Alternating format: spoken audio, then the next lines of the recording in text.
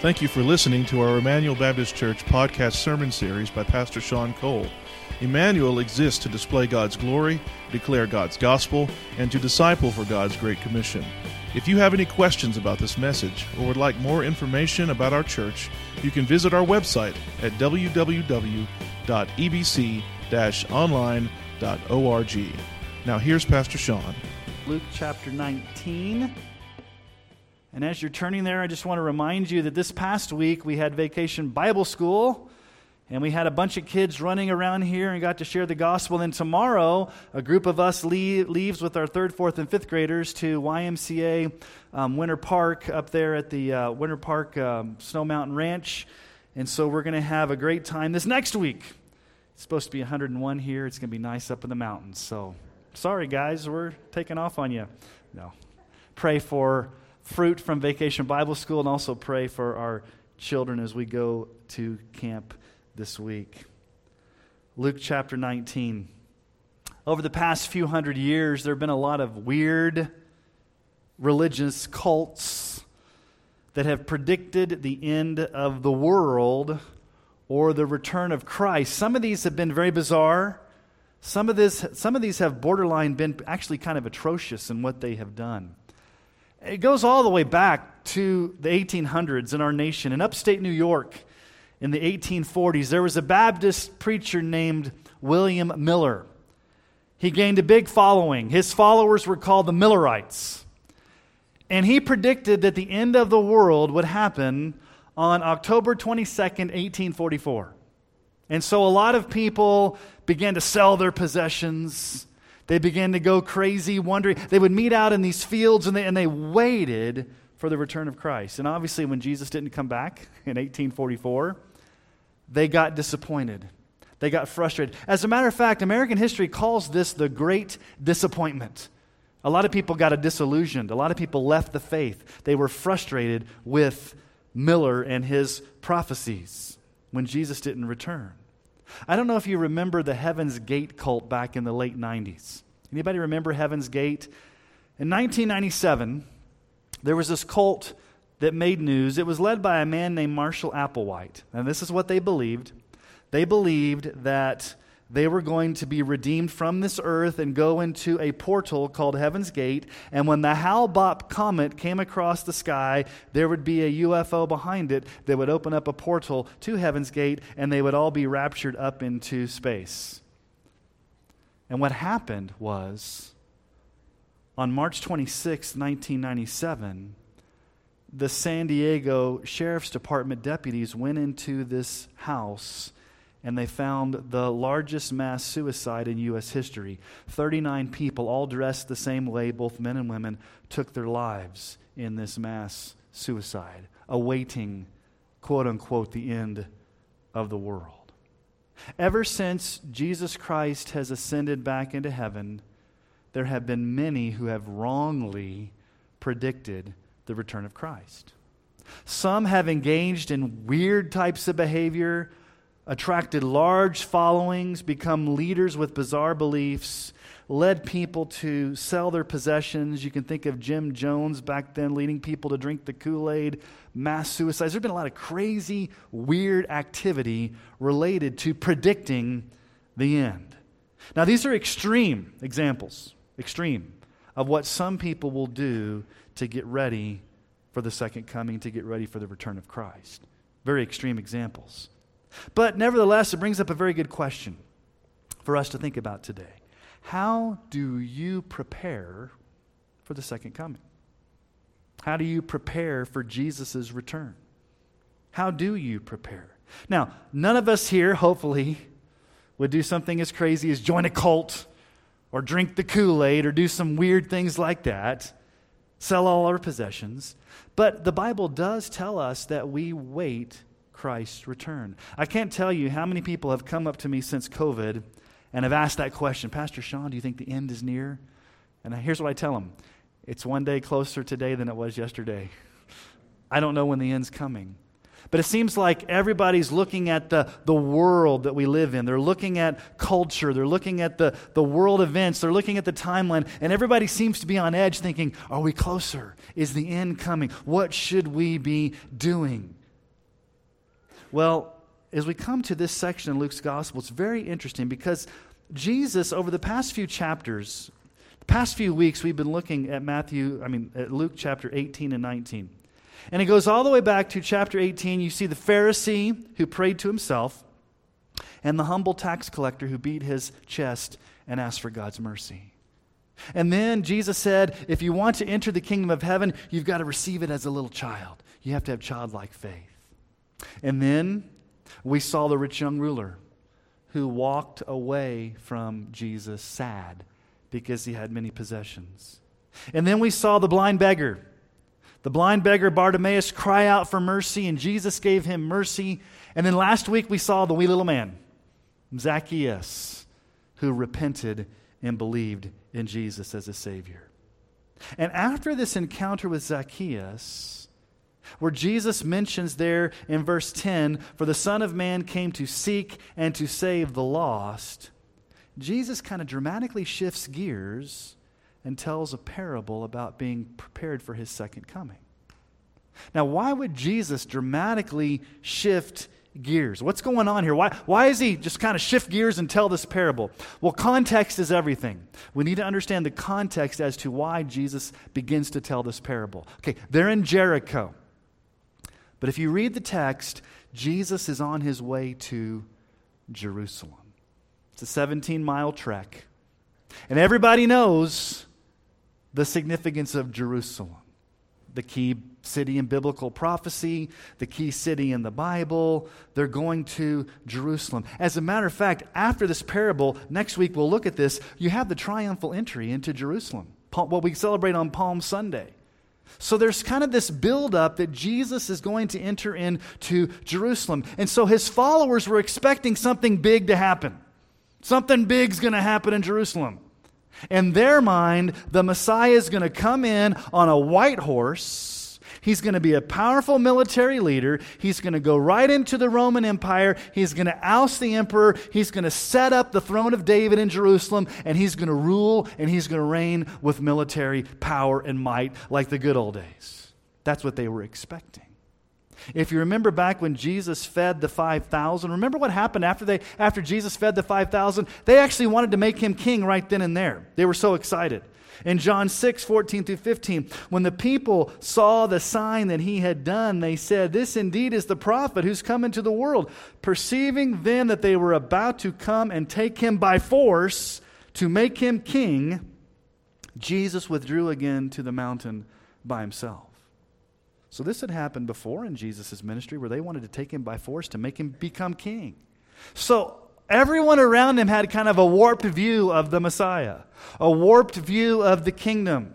They wanted this immediate ushering in of the kingdom. They wanted Jesus to immediately be their king, and they wanted him to be more of a military, political leader. And so as they approach Jerusalem, his followers have this same idea. And so let's read, that's kind of the setup to the parable here. The parable, the ESV calls it the parable of the 10 minas. Some of your old translations may call it the parable of the pounds. So let's pick up in verse 11 and read together the words of Jesus. As they heard these things, he proceeded to tell a parable. Because, that's important, because, here's why he tells a parable. He was near to Jerusalem, and because they supposed that the kingdom of God was to appear immediately. And he said, therefore, a nobleman went into a far country to receive for himself a kingdom and then return. Calling 10 of his servants, he gave them 10 minas and said to them, "Engage in business until I come." But his citizens hated him and sent a delegation after him, saying, "We do not want this man to reign over us." When he returned, having received the kingdom, he ordered these servants to whom he had given the money to be called to him, that he might know what they had gained by doing business. The first came before him, saying, "Lord, your mina has made 10 minas more." And he said to him, "Well done, good servant, because you've been faithful in a very little, you shall have authority over 10 cities. And the second came, saying, "Lord, your mina has made 5 minas." And he said to him, "And you are to be over 5 cities. Then another came, saying, "Lord, here's your mina, which I kept laid away in a handkerchief. For I was afraid of you, because you're a severe man. You take what you did not deposit and reap what you did not sow." He said to him, "I'll condemn you with your own words, you wicked servant. You knew that I was a severe man, taking what I did not deposit and reaping what I did not sow. Why then did you not put my money in the bank? And at my coming, I might have collected it with interest." And he said to those who stood by, "Take the mina from him and give it to the one who has the 10 minas. And they said to him, "Lord, he has 10 minas. I tell you that to everyone who has, more will be given, but from the one who has not, even what he has will be taken away. But as for those enemies of mine who do not want me to reign over them, bring them here and slaughter them before me." I will admit to you, I do not like parables. When I teach my New Testament class at Colorado Christian University, I tell my students parables are the hardest things to interpret.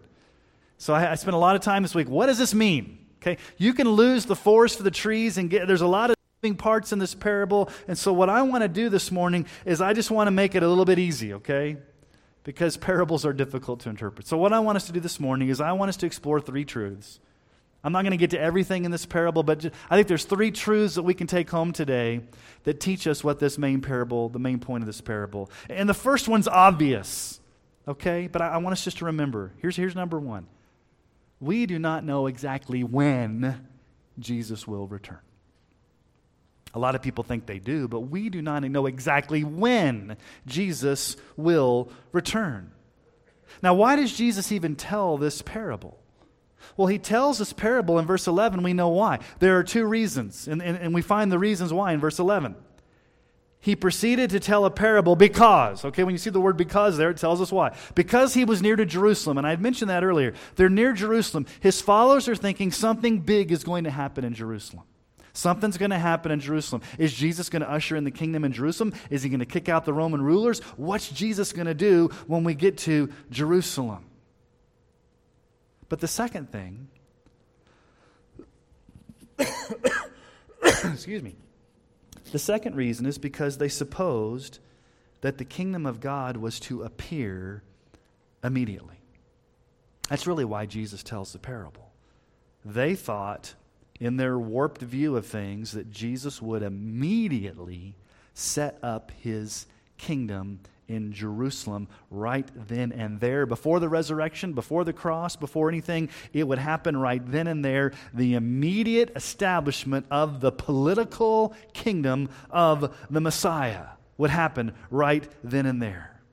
And it's interesting that his followers have a hard time understanding the establishment of the kingdom, because if you remember, right after Jesus rose from the dead, and right before he ascends back up to heaven in the clouds, his disciples ask him the same question. In Acts chapter 1, 6 and 7, so when they had come together, they asked him, "Lord, will you at this time restore the kingdom to Israel?" It must be now. You've risen from the dead. It must be now. And Jesus said to them, "It is not for you to know times or seasons that the Father has fixed by his own authority." And Jesus goes back up to heaven. For some reason, his followers had a hard time understanding that the kingdom is not something immediate, but something in the future that we would have to wait for. We'd have to wait for the establishment of the kingdom. When Jesus comes back, not immediately on their timetable. And Peter, one of the apostles, he addresses the attitude that many people have towards us as Christians that are waiting for the second coming. Okay, Peter knew that there would be scoffing in the last days. So in 2 Peter chapter 3, verses 3 and 4, Peter says, "Knowing this, first of all, that scoffers will come in the last days with scoffing, following their own sinful desires. They will say, 'Where is the promise of his coming? For ever since the fathers fell asleep, all things are continuing as they were from the beginning of creation.'"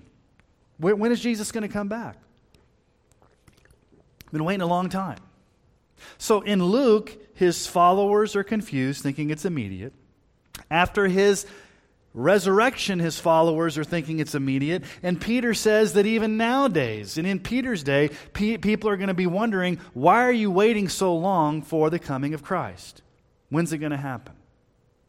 So Jesus addresses these misconceptions about the kingdom by telling a parable. Excuse me, I got something in my throat this morning. So Jesus tells a parable of a nobleman. a nobleman who goes off to a far country to receive a kingdom. Now, in parables, you kind of have to figure out the parallel, the symbolism of what's going on. Most parables are talking about either God the Father or Jesus. And so this nobleman that goes off to a far country is none other than Jesus. It's talking about Jesus himself. Now, how will Jesus go off to a far country and receive a kingdom? Okay, what's happening here? Jesus, in a nutshell, is basically saying this. I'm going to go to the cross, and I'm going to die for the sins of my people. I'm going to rise again, and then I'm going to go back to a far country. Where's the far country that Jesus came from? Heaven. He's going to ascend back to heaven, and then he's going to receive his kingdom. He's going to receive his kingdom in heaven. He's going to be at the right hand of the Father, and then one day he's going to what? Return. And so Jesus is talking about his death, burial, resurrection, ascension, and eventual return back to planet Earth. And so we know that Jesus will return. We just don't know when he will return. But when that day happens, it will be visible, it will be literal, it will be physical. Acts 1:11, that same passage of Scripture where his disciples are saying, is the time now? No, Jesus says, I'm going back up to heaven. And then Acts 1:11, the angel said, Men of Galilee, why do you stand looking into heaven? This Jesus who was taken up from you into heaven will come in the same way you saw him go into heaven. Jesus will come from the clouds on that final day.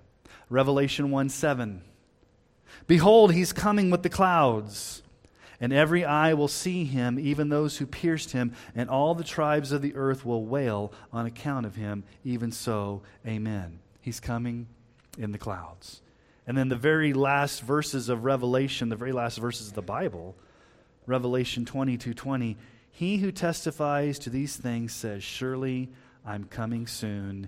Amen. Come, Lord Jesus. I'm coming soon.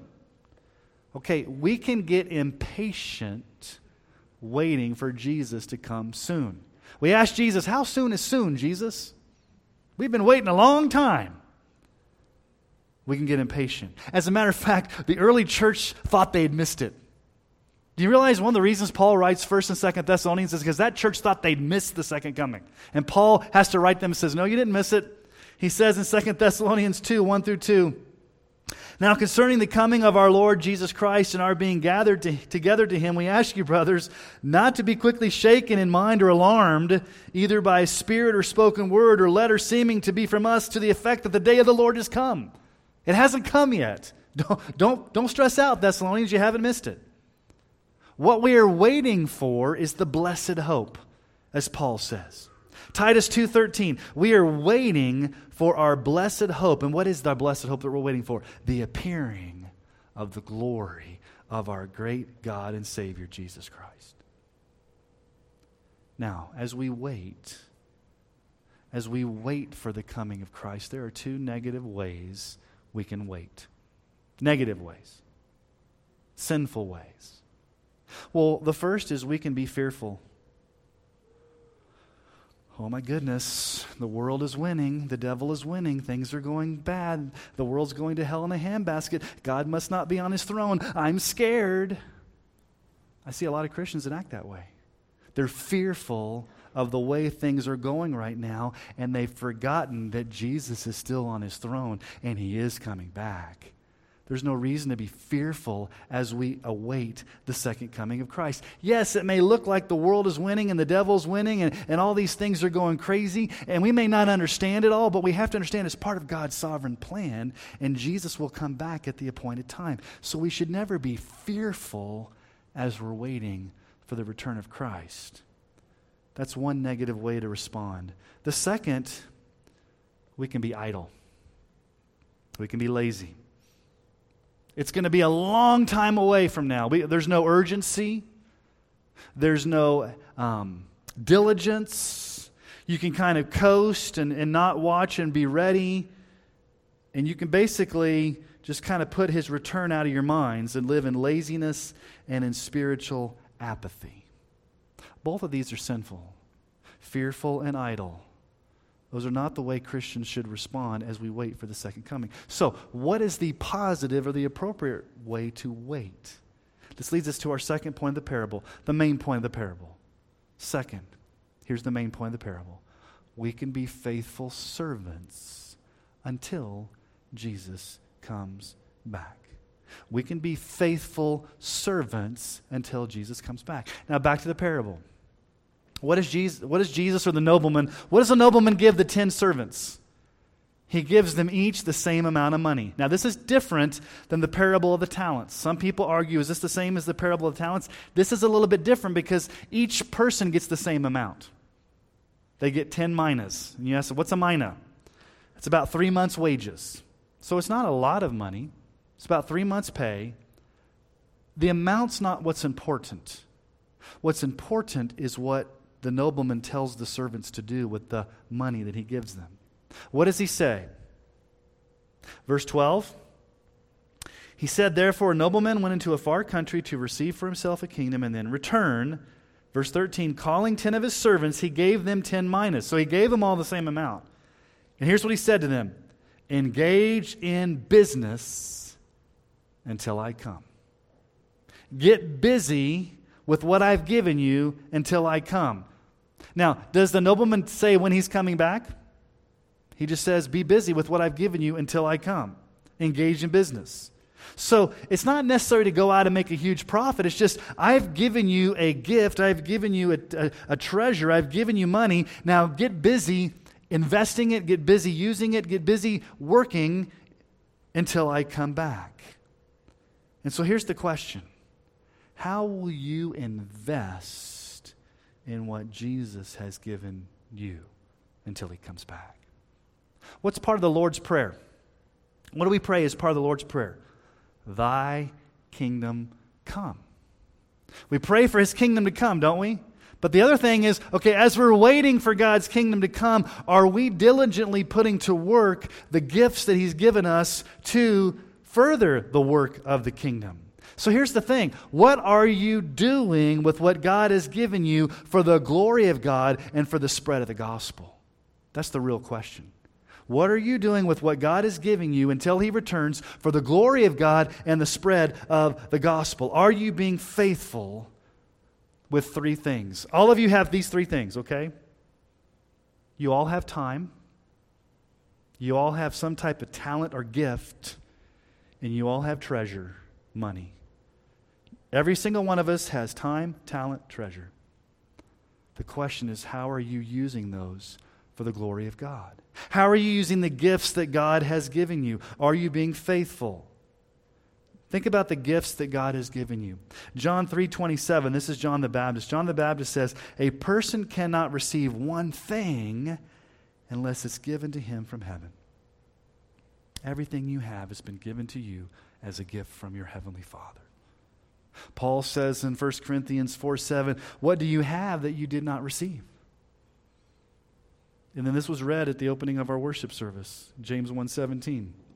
Every good and every perfect gift is from above, coming down from the Father of lights, with whom there's no variation of shadow due to change. God is the giver of gifts. Now, before you use the gifts that God has given you, we must understand as believers in Jesus what is the greatest gift. The greatest gift is the gospel of Jesus Christ. His death, his burial, his resurrection for the forgiveness of sins. I love the way Galatians starts, because Galatians chapter 1, verses 3 and 5 give you the gospel in a nutshell. It succinctly tells us what Jesus came to do. Grace to you and peace from God our Father and the Lord Jesus Christ, who gave himself for our sins, to deliver us from the present evil age, according to the will of our God and Father, to whom be glory forever and ever. Amen. What's the good news? The good news is it was God's plan to receive glory in the sending of Jesus Christ to die for our sins, to deliver us from this evil age. That's the good news. That's the greatest gift that we could ever receive, is the cross and resurrection of Jesus Christ. And so as you wait for Jesus to return, how are you being faithful with the gospel? with the message, with the gifts, with the things that God has given you. Now, the nobleman's been gone for a long time. We don't know how long he's gone. And he comes back. He goes off to a far country to receive a kingdom, and he comes back. And he comes back not as a nobleman, but what does he come back as? King. And look at what it says there in verse 15. When he returned, having received the kingdom, he ordered these servants to whom he had given the money to be called to him, that he might know what they had gained by doing business. So he calls the servants back and says, okay, I've been gone a long time. How did you do with the gifts I've given you? How did you do with the 10 minas? So the first guy comes in, and what does he say? He says, Lord, your mina has made 10 minas more. And he says to him, well done, good servant, because you've been faithful in a very little, you shall have authority over 10 cities. Notice the words there. You've been a good and faithful servant. Good and faithful. You've been faithful with what I've given you. You've gone and you've put it to use. You've put it to work. It's gained an interest. It's been fruitful. You've been a good and faithful servant with the gift I've given you. Okay, the second guy comes in. Now, he doesn't make as much. He says, I've made 5. Your minas made 5 minas. And then he says, and you are to be over 5 cities. Again, to the second one, again, it's not so much the profit that was made. The point was they were faithful. They were faithful with the gift that God had given them. But the third servant comes in, and he's not faithful. What does he do? Verse 20, another came in saying, Lord, here's your mina, which I kept laid away in a handkerchief. I didn't do anything with your money. I didn't even take it to a bank where it could have earned interest. I mean, I kind of just hid it away in a handkerchief. Didn't do anything with it. Why? Because you're a hard taskmaster. You're a mean dude. I don't like you. I thought you'd come back and yell at me. So he has a warped view of his master. Sadly, a lot of people have this warped view of God as well. God's this meanie, cosmic killjoy up in the sky that's throwing lightning bolts at people, and he's like an old man that keeps yelling at the kids to get off the lawn. A lot of people have that view of God, that he's just this harsh taskmaster. Now, what's the point of the parable? You can lose the forest for the trees and all the different things here. What's the main point? Will you be faithful with the time, the talents, and the treasures that God has gifted you with for his glory and for the spread of the gospel? Let me be very clear. As the Lord, Jesus has given you time. As the Lord, Jesus has given you talents or gifts or abilities. As the Lord, Jesus has given you treasure. Now, it may be different the way the Lord has given them, but everybody's been given those. And the question becomes, until he comes back, are you going to be faithful with what he has given you? Now, let's ask the practical question. What does this look like practically in your life? Okay, Pastor Sean, I'm supposed to be a faithful servant till Christ comes back. What does this look like practically? Well, let's look at different areas of your life. Let's first start in your personal life. In your personal life, do you value spending daily time with the Lord in prayer and in Scripture saturation so that you can be a good and faithful servant, just personally spending time with the Lord, growing in Christ? Jesus said in John 15:5, I am the vine, you are the branches. Whoever abides in me and I in him, he it is that bears much fruit. For apart from me, you can do nothing. Are you abiding in Christ? Are you spending time with Christ? Are you spending time in his word, as Colossians 3:17 says? Colossians 3:16 and 17. Let the word of Christ dwell in you richly. I love that. Let this word, this scripture, dwell in you richly. Teaching and admonishing one another with all wisdom, singing psalms and hymns and spiritual songs with thankfulness in your hearts to God. And whatever you do in word or deed, do everything in the name of the Lord Jesus Christ, giving thanks to God the Father through him. And then 2 Peter 3:18. but grow. Grow in what, Peter? Grow in the grace and knowledge of our Lord and Savior Jesus Christ. To him be the glory both now and to the day of eternity. Amen. Are you being a good and faithful servant in your personal life? Are you growing? Now, maybe you say, I don't know where to start. Well, let me give you one very practical thing you can take on your way out of this place this morning. On the resource table, we have Table Talk magazine. We have a monthly, they come every month. It's got a daily Bible reading plan. It's got devotionals. If you don't know where to start, take one of the Table Talks off the table back there and use that this week to grow. Okay, so that's your personal life. Okay, let's ask the second question. In your family life, are you discipling your children? Are you catechizing your children or your grandchildren? Are you leading in family worship? Here's our church's mission statement. And maybe you're new to Emmanuel and you haven't heard this before. So we exist for three things: to display God's glory, to declare God's gospel, and to disciple for God's Great Commission. Okay, so glory, gospel, Great Commission. Let me ask you, does that reflect your home? Does your family glorify God? It's all about the gospel. And are you making disciples of your family, of your children? Deuteronomy 6, 4 through 7. Hear, O Israel, the Lord our God, the Lord is one. You shall love the Lord your God with all your heart and with all your soul and with all your might. And these words that I command you today shall be on your heart. You shall teach them diligently to who? To your children. And you shall talk of them when you sit in your house and when you walk by the way and when you lie down and when you rise. You shall teach your children diligently the things of the Lord. Paul has a word to fathers in Ephesians 6:4. Fathers, do not provoke your children to anger, but bring them up in the discipline and instruction of the Lord. Well, you may say, well, I don't know how to lead my family. I'm glad you asked, Pastor Sean. We got resources out there. We've got the book, Family Worship. It takes you through how you can do family worship in your family. We also have the Baptist Catechism out there in spiral bound. I know earlier in the year we had the books. We're out of those, so we've got some resources out there you can take to begin to train your children. And then right now, media and all the other things that we have as a church, there's multiple ways you can be doing that. Okay, let's talk about your church life. Do you see this church as a family where you can be a good and faithful servant investing in other people? I could preach a month of Sundays on these verses, but I'm just going to go through them quickly. They're called the one another's, the gospel one another's. It's because they talk about one another. Okay, love one another. 1 John 4:7, Beloved, let us love one another. For love is from God, and whoever loves has been born of God and knows God. Love one another. Are you doing that?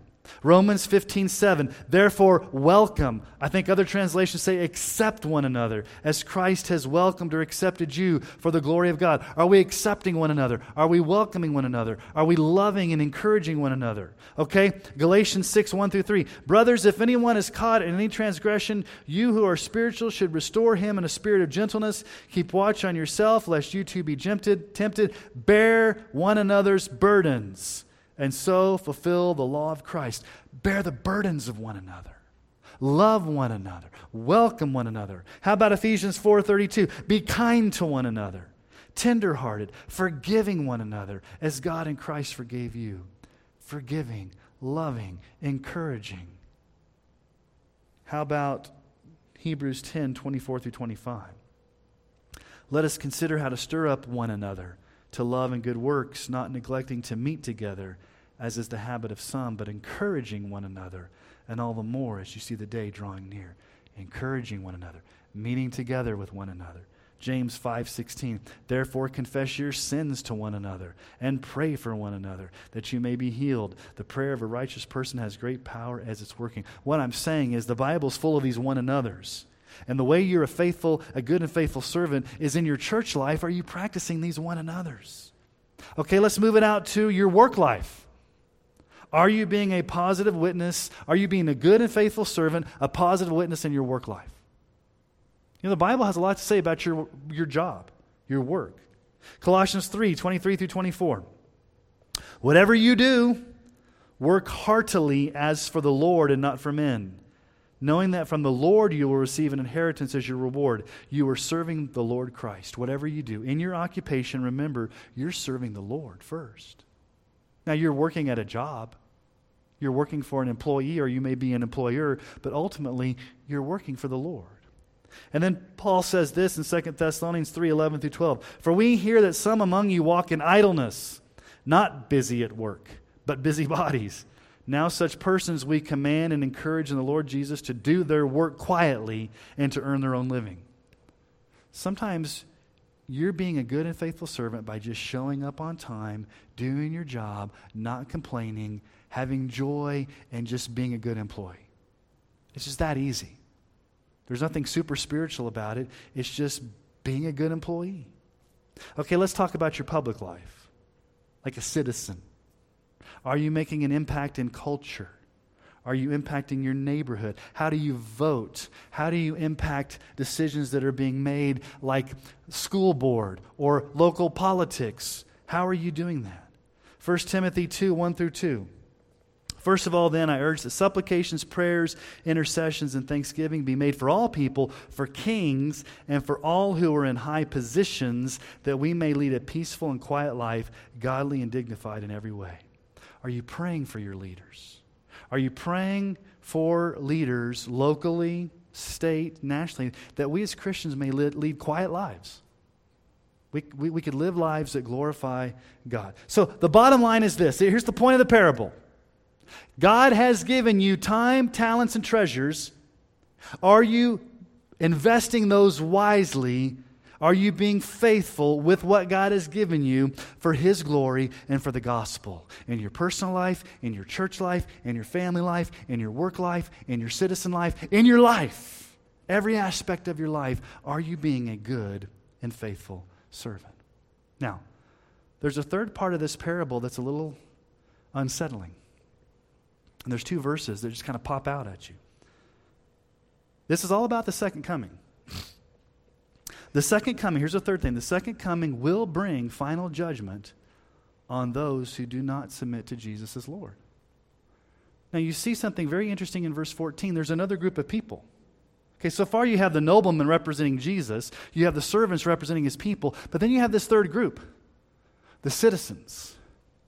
And notice how they respond. Look at verse 14. Verse 14.